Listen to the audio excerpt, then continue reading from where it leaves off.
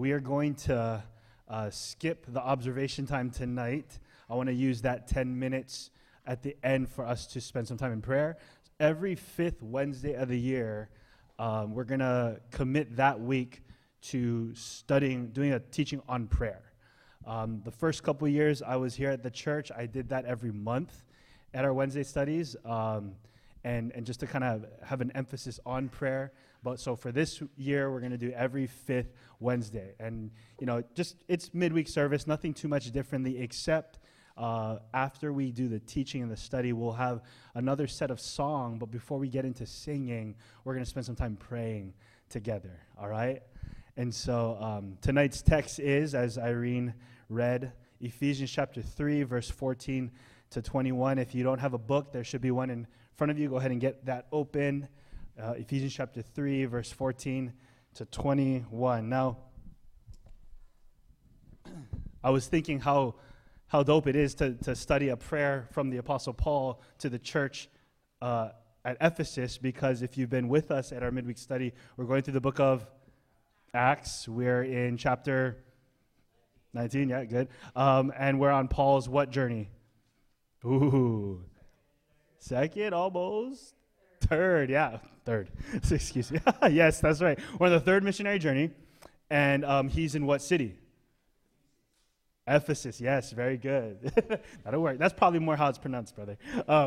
But no, yeah. So, and I thought, how awesome would it be actually to study a prayer that he is praying to this particular church, since we're kind of a little bit more familiar with the context and the history and the vibe of what's going on in Ephesus.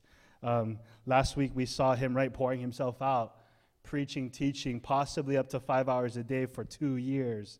And so it's pretty neat now to kind of get into the mind of this guy's prayer. I never loved prayer growing up. It was always awkward, always seemingly boring, and it made the food cold. Especially when you have a loving brother or sister who prays long, right? But prayer is one of those peculiar things. And I thought it's important that we take time to study it. Out of all the things the disciples could have asked our Lord Jesus to teach them, they could have asked him, hey, teach us how to walk through walls. Teach us how to fly, because Jesus can fly. In Acts chapter 1, he flies. Teach us how to walk on water. Teach us how to cure the leper. The disciples who followed him all his years on the earth, they could have asked him a ton of things, but the one thing that's recorded, that Luke records in Luke chapter 11, is the disciples asked him, Lord, teach us to pray. There's something about the way you pray, Jesus. Just don't get it. I want it. And so I think it's right and fitting and maybe even needed for us to spend some considerable time quarterly to just get into a teaching on prayer. Now, before we hop straight into the prayer, I don't know about you. Do you guys prayer journal? Anybody in the house prayer? Like you journal your prayers? Maybe a computer? Okay, so just us three? Great. Well, even typing, that's fine if you guys are all. But in my earlier years walking with the Lord, I used to prayer journal. I have actually my study upstairs. There's a box, and it has all my notebooks. I haven't prayer journaled in a while, in a good bit, but I have a stack of them. And actually, the first prayer journal I've ever had, I remember, this is maybe a couple years ago, I remember finding it and being like, oh my gosh, my first prayer journal. And I opened it up, and I started to just read through the prayers. And to be honest with you, a lot of those prayers, I was so embarrassed. But I ripped pages out. I should have kept them. It would have been just great evidence of the kind of things I prayed for. But I think walking with the Lord later, I looked back and I realized a lot of my prayers, the sum of my prayer life in the beginning years of my life, I mean, if I want to just be really blunt and honest with myself, they seemed pretty shallow. I mean, the kind of stuff I prayed for, the things I was crying my eyes out and begging God to do in my life. I mean, James instructs the church, and he said, there's actually a way to pray wrongly. It's chapter 4. He says, you ask and you don't receive, because when you ask wrongly. You ask so that you can just get what you want and spend it on yourself. And I realized, a lot of the sum of my prayer life, and maybe even to this day, sometimes I struggle. It seems to be pretty shallow, or it seems to be genie-like. I just want God to give me what I want. And I realized much of how I've grown in my prayer life was not merely by just praying more. I prayer journaled a lot. I ripped out a lot of pages. I mean, I prayed a lot. It looked like it on paper, but I was praying wrongly. But the way that I think God matured me in my prayer was by praying with men and women who are much more mature, and you can tell they've communed with God a lot more. I remember praying with, I don't know, maybe for some of you who are, I don't know if you've done this before, but you ever pray with an older believer and you listen to not just how they pray, but you listen to the content of their prayer, and you ever come away thinking like, oh my gosh, I never thought I could pray that. Like I never would have thought to even request that. You ever had that moment? I think there's a sister at our church. I remember talking after an evening prayer meeting, our church prayer meeting. We pray every Sunday evening in this place. You're welcome to come 5 o'clock. And I remember her sharing, she was sitting in the prayer group with Pastor Bob, and she commented and like, oh my gosh, like Pastor Bob prayed this, this, and this, and this. And I thought, I never would have thought to pray like that. But that sister just then in that moment was discipled in prayer. So this is what I want to do tonight. We're gonna look at the apostles' prayer. The man that we've been studying, the man that we've been seeing so active in ministry, so used and mightily used by God. But it's exciting because I want us to look at this little snippet in his letter, this prayer, and almost in our imagination, sit in on that prayer meeting with him. Pull up a chair and say, well, maybe as we get into the prayer, maybe no need chair. He apparently doesn't use a chair, but we'll get into the prayer. And I want us as a family to be discipled by this man's prayer. Let's glean from his prayer, because his prayer, I would even almost argue, this type of prayer is probably the deepest, richest, fullest, most powerful type of prayer anyone could ever pray.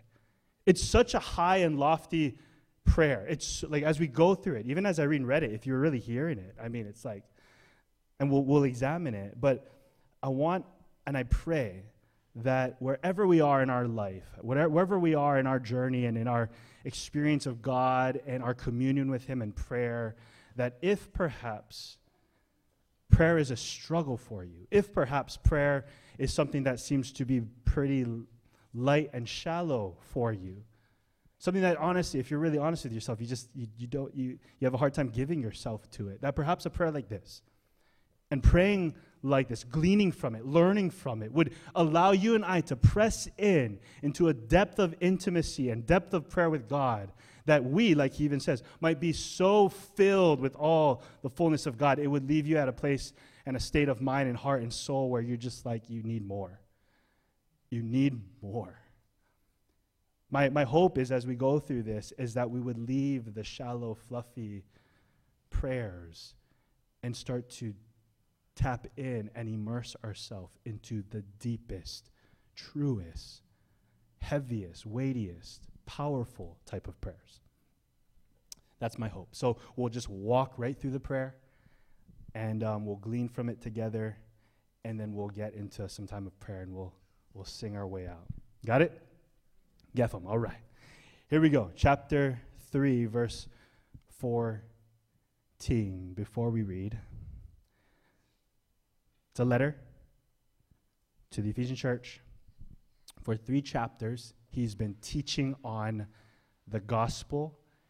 Chapter 1, how incredibly blessed you are in Christ. Chapter 2, you're made alive in Christ. Chapter 3, the mystery of Christ is that this gospel saves everybody, not just the Jews, Ephesus, but even the Gentiles. We've been seeing that in Acts. It's so what Jesus Christ is incredibly everything you need, and it's all by grace, not by anything you've done. And then verse 14, so for this reason, because we're all saved by grace, even the Gentile, for this reason, I bow my knees. We're going to walk slowly through this prayer. For this reason. See, when you really truly understand chapters 1, 2, and 3, Paul's been pouring himself out 5 hours a day in Ephesus for 2 years to teach on the central thing of Jesus saving sinners. all sinners. And now we're one big family, one big family. That's his whole argument in chapter 3. That's why it's a mystery. But when you really see that, and when you're really struck and stunned by that, look at the posture. I bow my knees. Point 1, our posture in prayer is to be worshipful.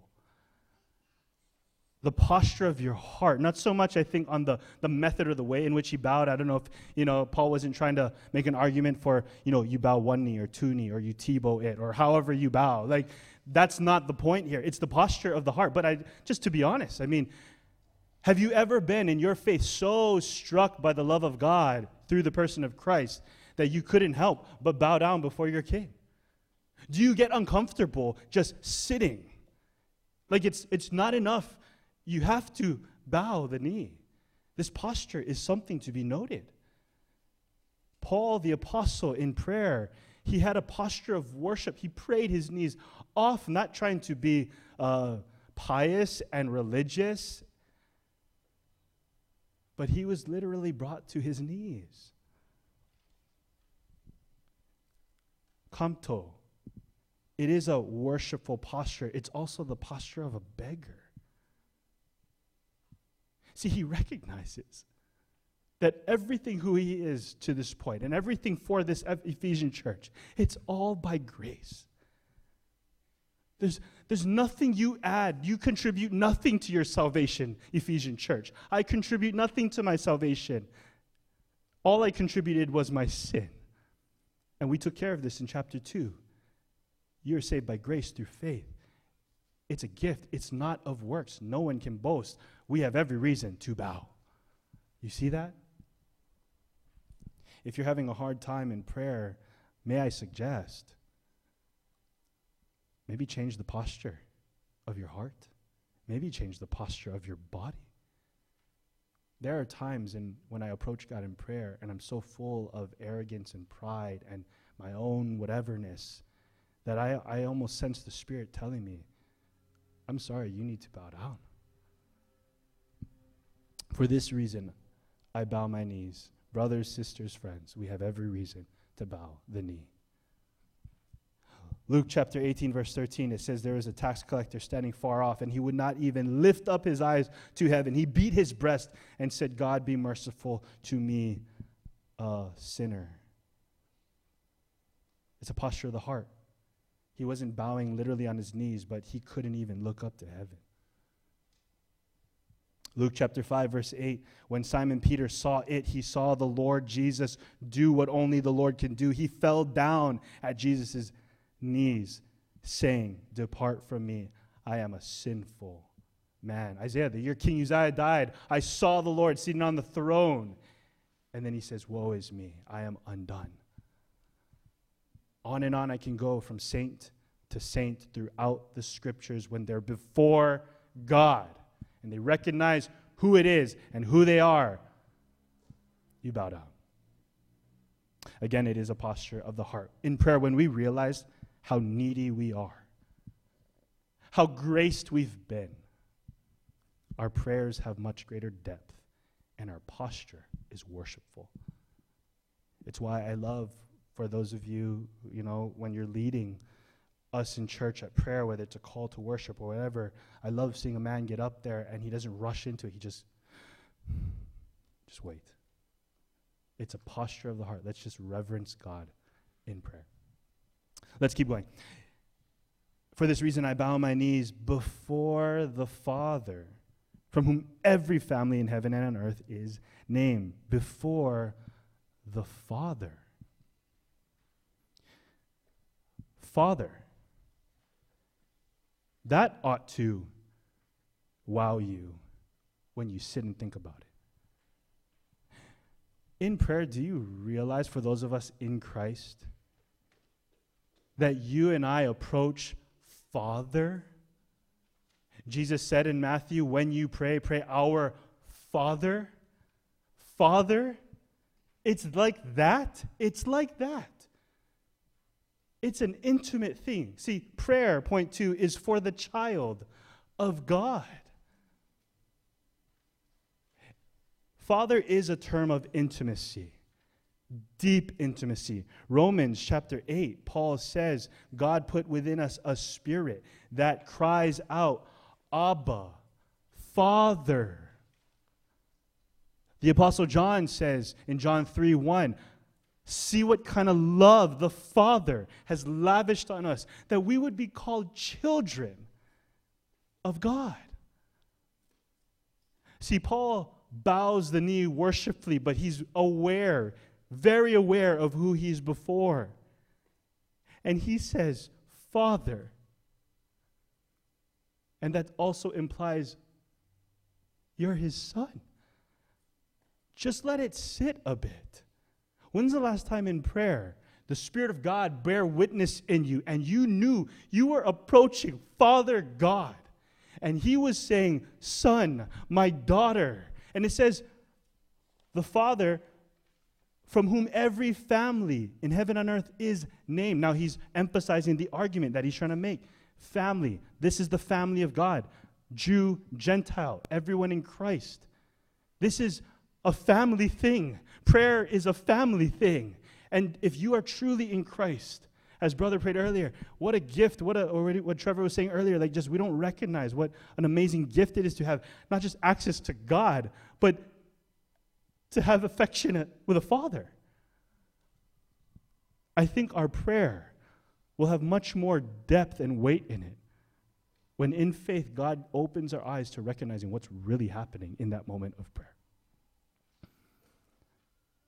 And I know we live in a time and in a generation where the term father is so tarnished and destroyed that any person in our generation could read that and it means nothing.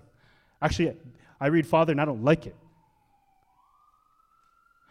But any of us in here who are fathers, and just think about this, we are so sinful and ruined, but we look at our children and don't we love them? We love them with all our guts and everything. We would do anything for them. We are so affectionate for them. The greatest moment of the day is you get home and your children see you and say, Daddy. And we are sinful to the core. To think that the heavenly, perfect one says, I am your Father.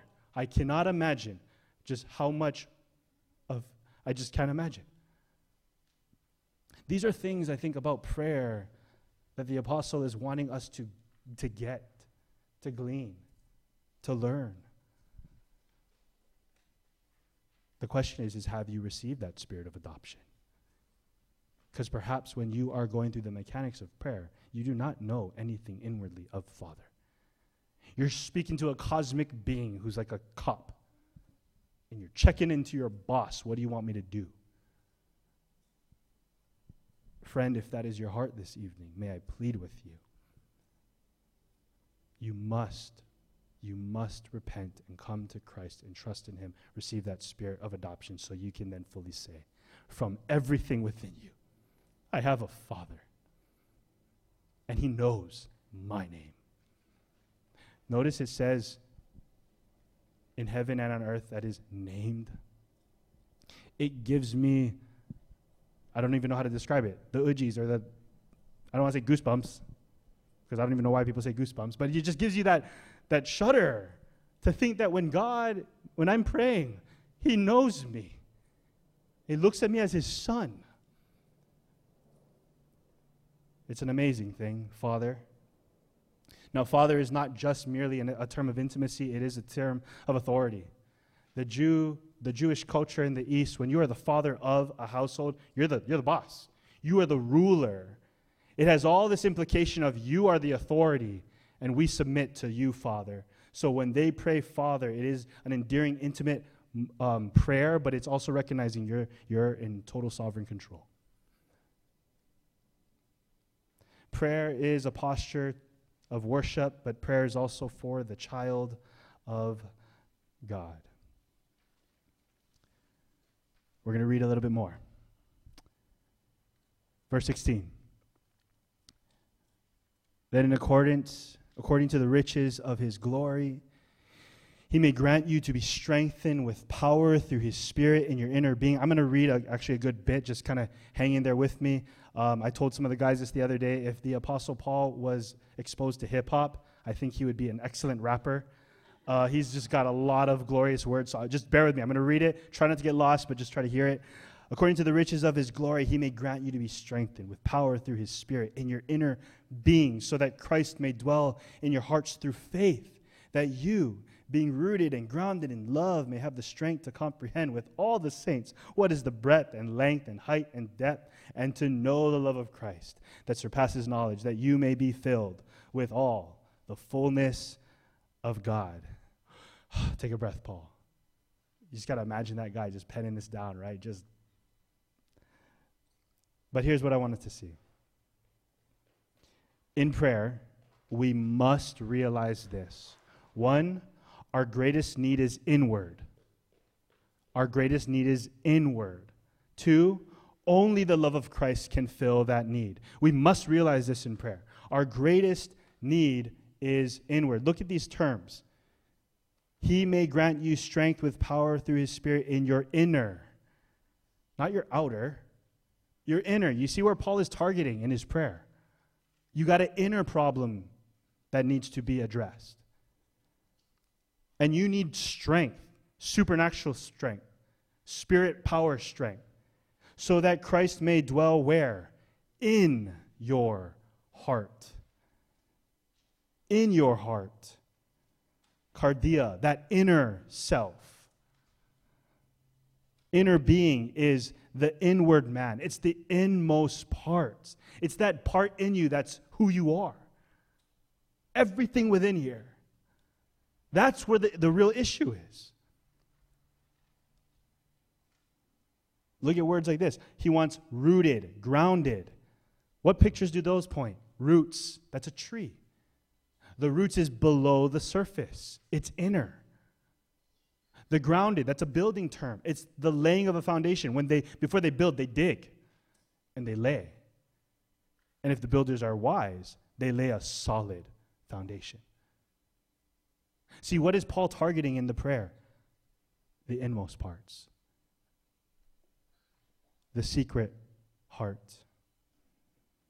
Everyone here has a heart and a mind and a soul, and all those things are mingled together to be your inner parts. And the proverb writer says, the heart of a man is deep, deep, deep waters.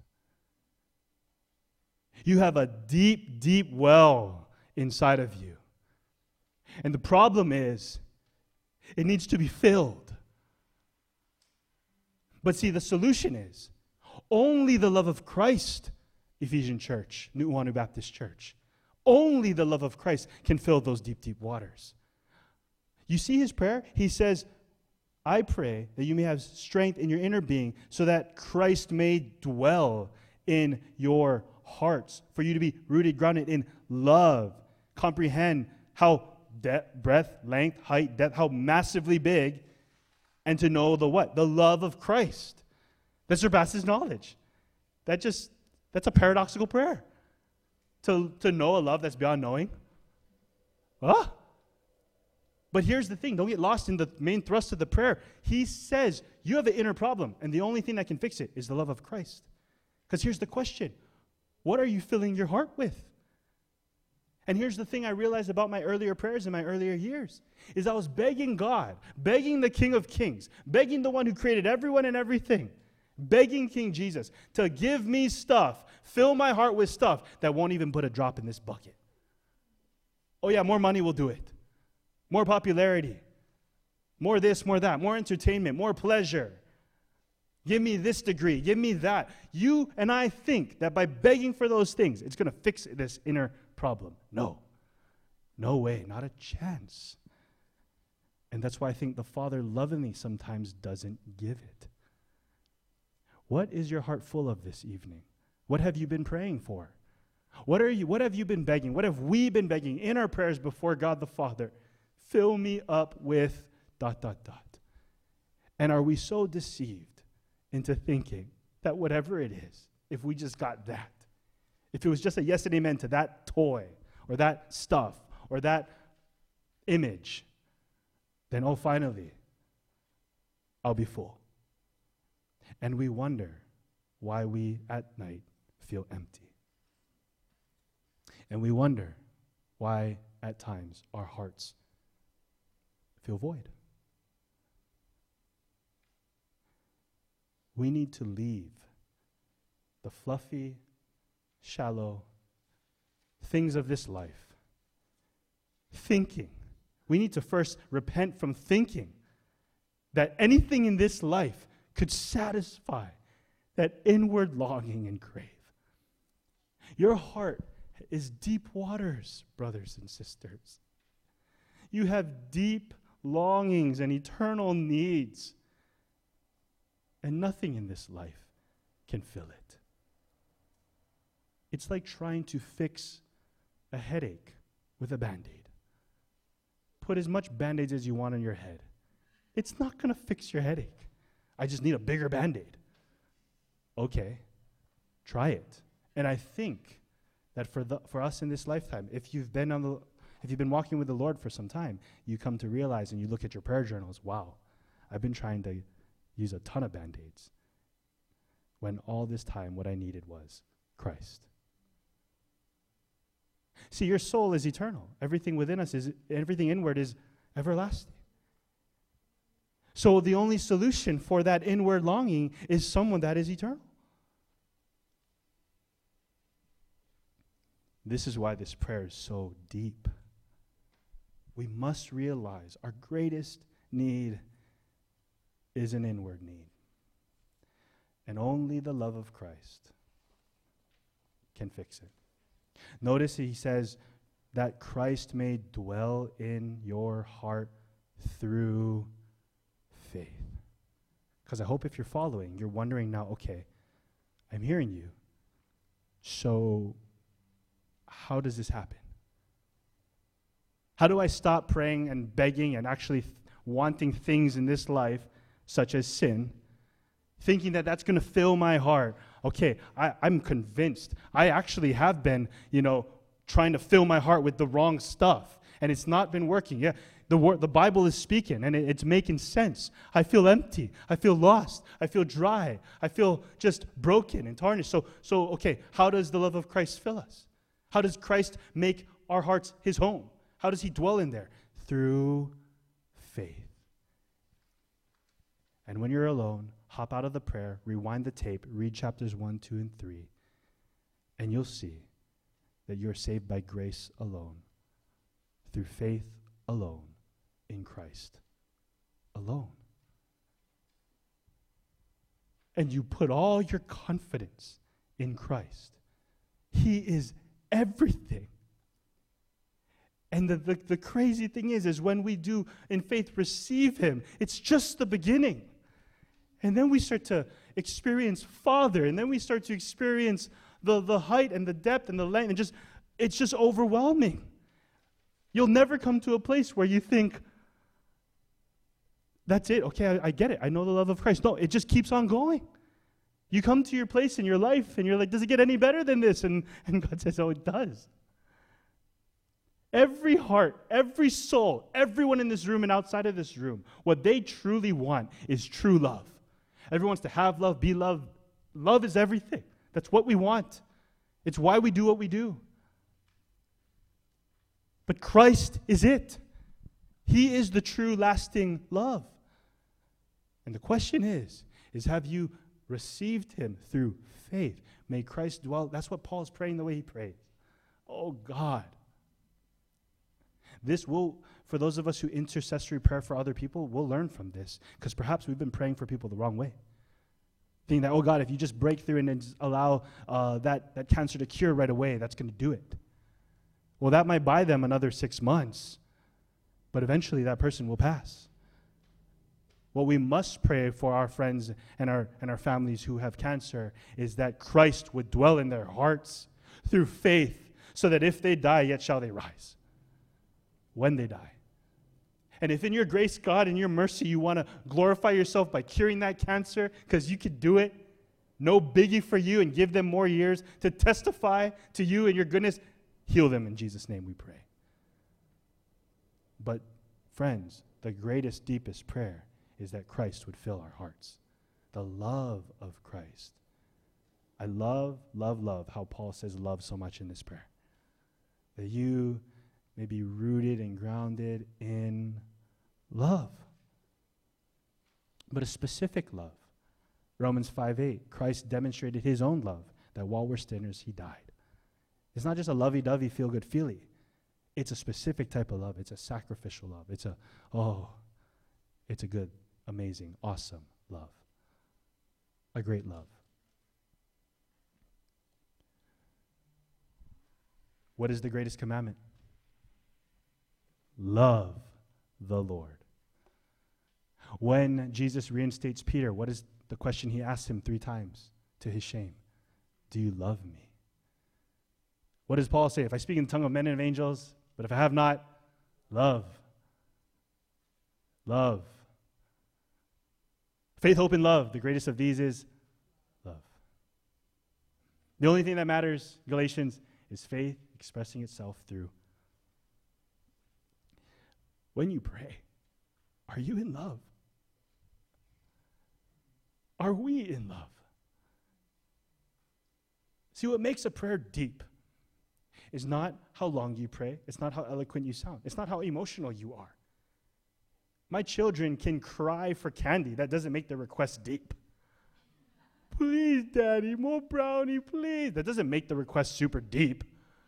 It's just he's very emotional and wants a candy. No. What makes the prayer deep? It's the Christ-centeredness, the God-glorifyingness of it, the love, the depth of love that you and I can taste and see in prayer for ourselves and for others that makes prayer so deep. Paul's prayer is really, really deep, not because he uses a lot of words and because the words are big, but because the love of Christ is so, so deep. It's more deeper than any of us will ever know.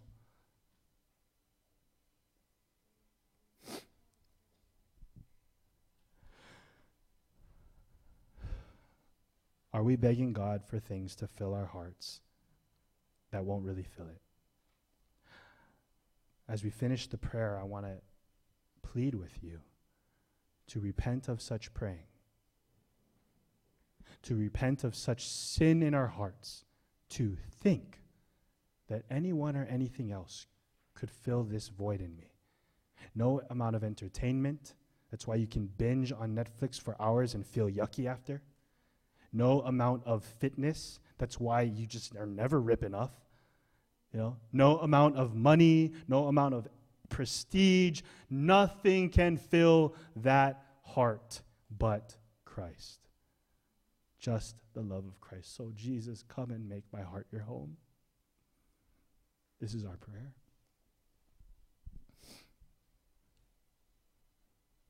Let's close out. Verse 20.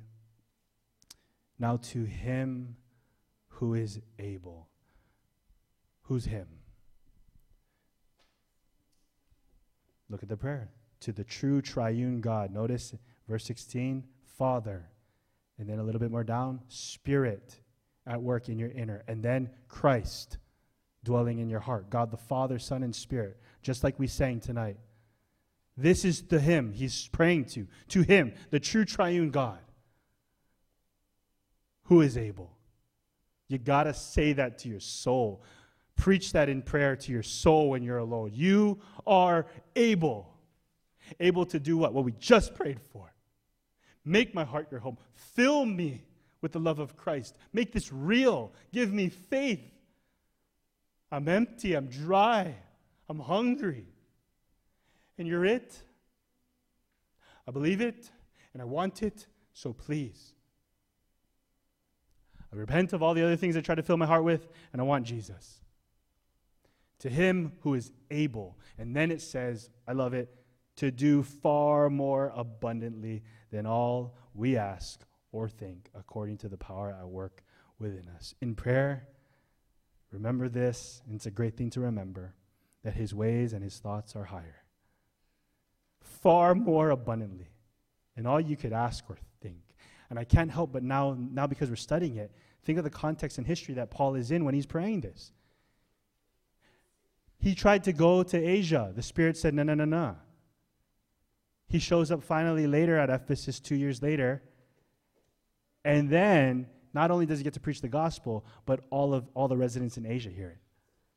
I'm thinking to myself, oh yeah, he's able to do far more abundantly than all we ask or think. I wouldn't have never thought this one. I don't know about you, but you ever look at your prayers, your prayer journals, for us three who prayer journal, the three of us? You know, when we look back at our prayers and we realize what we prayed for, then we're like, oh my gosh, he totally upped the ante. Now I did not expect him to answer like this and that much more. You ever been there? Child of God, you just been praying and you ask for something and it's just like way more excess than you've ever thought. It's like, oh, that's our God. His ways are higher. His thoughts are higher. The biggest prayers I could possibly conjure up to pray for our church here, God in heaven saying, I got more. The biggest prayers you've been praying rightly in your relationship with God and those around you, for your workplace, your friends, your family members, all those prayers that you're offering. Know this, remember this when we go to God on our knees. He is able to do far more abundantly than all you ask or you even thought about it. I didn't even think of that. That's the kind of God we go to, and that's so exciting for me. I can't wait to get to the place of prayer. I run there. That's our God. Don't forget that. He is able. 2 Corinthians 9:8, God is able to make all the grace abound. Hebrews 7:25, he is able to save the uttermost. The uttermost. Don't doubt our God. He's able. And our God rolls like that. He is excess grace everywhere. Do you know that God in prayer? John 10:10, I came to give life and life abundantly. Remember how I said, we sinful fathers, we can't wait to give our children good gifts? Imagine a heavenly Father who's perfect and loves you like a son and a daughter.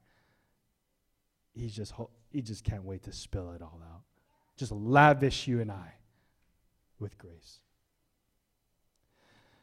Verse 21, to him be the glory in the church and in Christ Jesus. In prayer, give him glory. Give him glory. You'd be surprised how quick in prayer we are to give ourselves glory. You pray, you ask, it happens, you think it was you. Read the book. This is all salvation. Everything is all a work of God. Every good and perfect gift comes from the Father. It's always like that. No man can receive except that which is given from above. When we pray, let's give him glory. And lastly, he closes the prayer and he says, throughout all generations, forever and ever. Throughout all generations.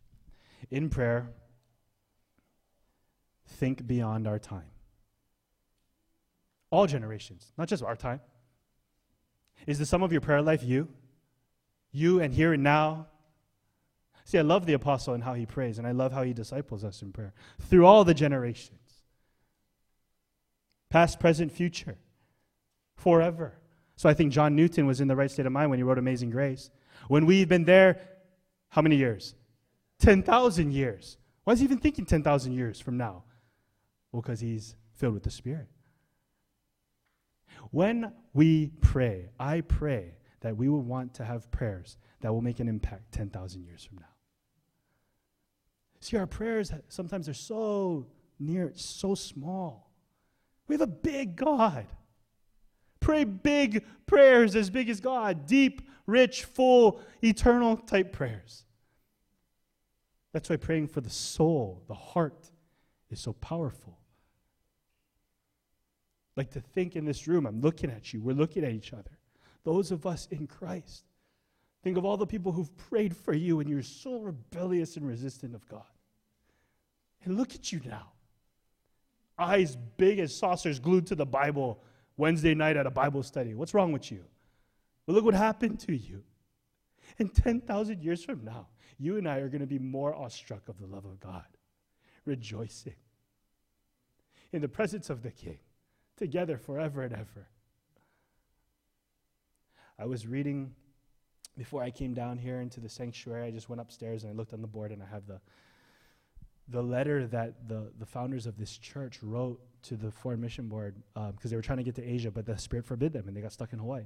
And they started to they literally pitched a tent right where we're sitting. It was a big tent, not this, 77 years ago, big tent, just dirt and grass, and they've been ministering to, and now 75 to over 100 people start to gather every Sunday, and they're preaching the gospel. People are getting saved. And so they write this letter back, and they said, we've been praying, and we've been thinking that, I think God wants to just plant a church here.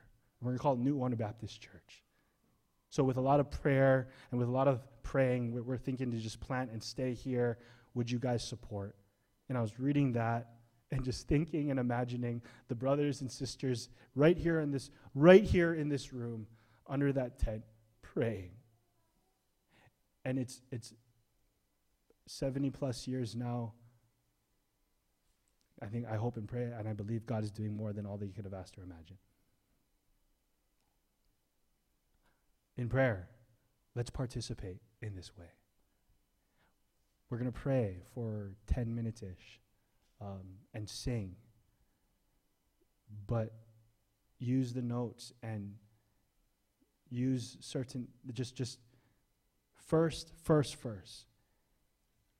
If this teaching on prayer was so foreign to you this evening that you've yet to even tap into anything, like it just sounds like foreign language, and perhaps your heart is really empty. Like when you are alone, you are alone. See, the believer, when we're alone, we're not. We're with God. We're with Christ. He's in us. He dwells in us. But if that's your soul, even if you're online or you're listening to this at a later time, then the first thing you must do is repent of all the sinful cravings and prayers that you've been longing for, thinking it could fill your heart, and trust in Christ. Trust in Christ. And say, Jesus, make my heart your home. You're my Lord. You're my Savior. Come and live. Come abide. That's where you begin. And so as we pray as a family, with all the saints, let's pray these deeper, bigger prayers.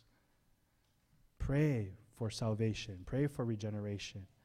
As people and places come to mind, go to the heart of the issue, the inward being. Pray.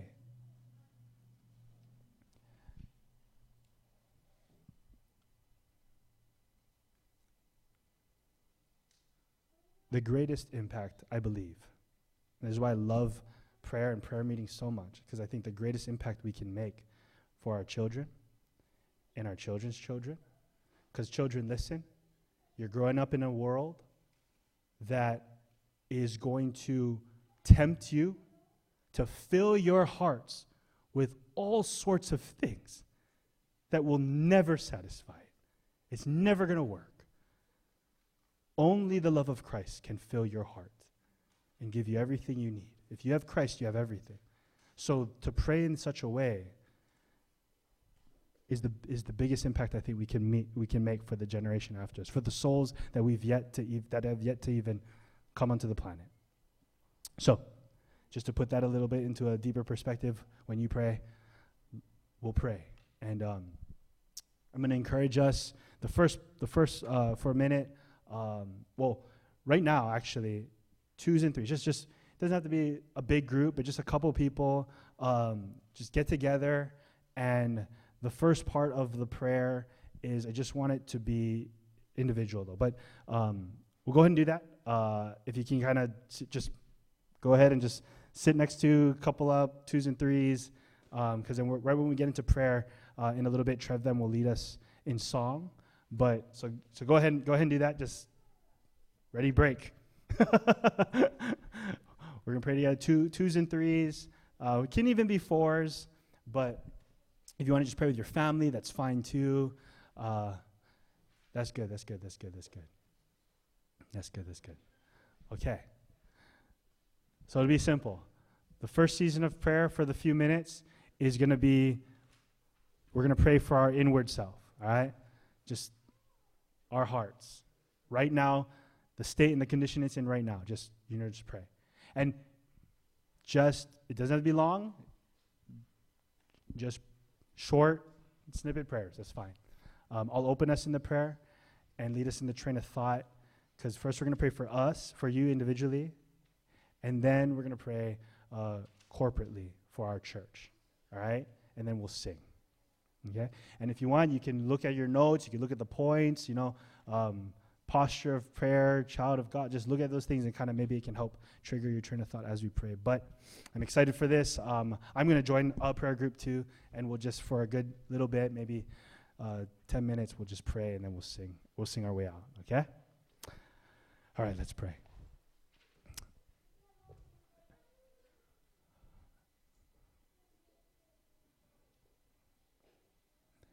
For this reason, I bow my knees before the Father, whom every family on heaven and earth is named. Father, we come to you right now in this moment. Spirit of God, pour yourself out upon us that we might really believe and realize what it is we are doing right now. So church, as we pray, go to your Father, confess sin, ask God to fill our hearts, however the Spirit leads. Just pray for the inner parts. Pray for your heart right now as the Lord leads. Go ahead and do that.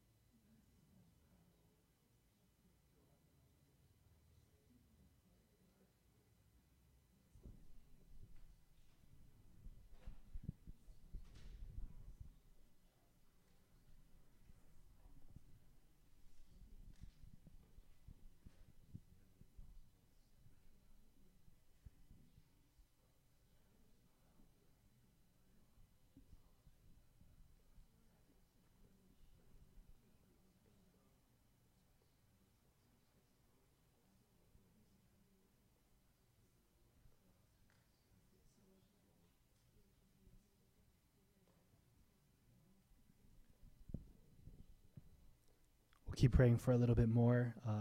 Go ahead and start to pray for the church. Pray for one another. As the Spirit leads, let's pray for the church.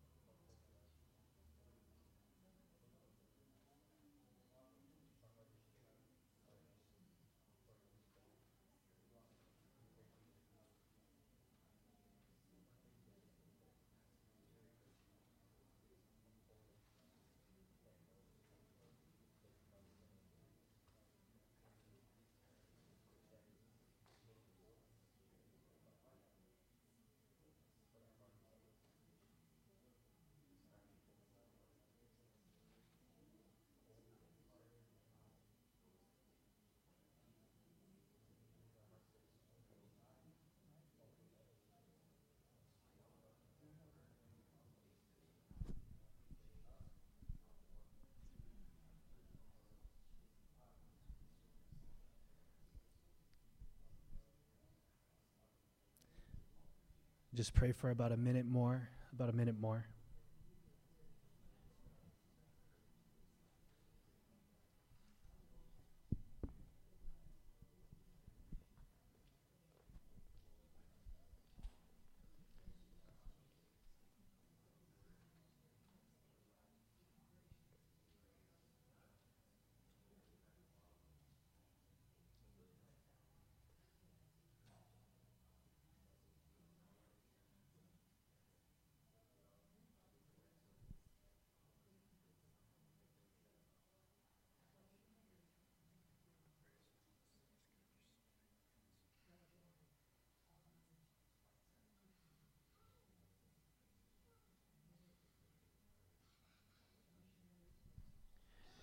You can make this your last person and slowly bring it to a close.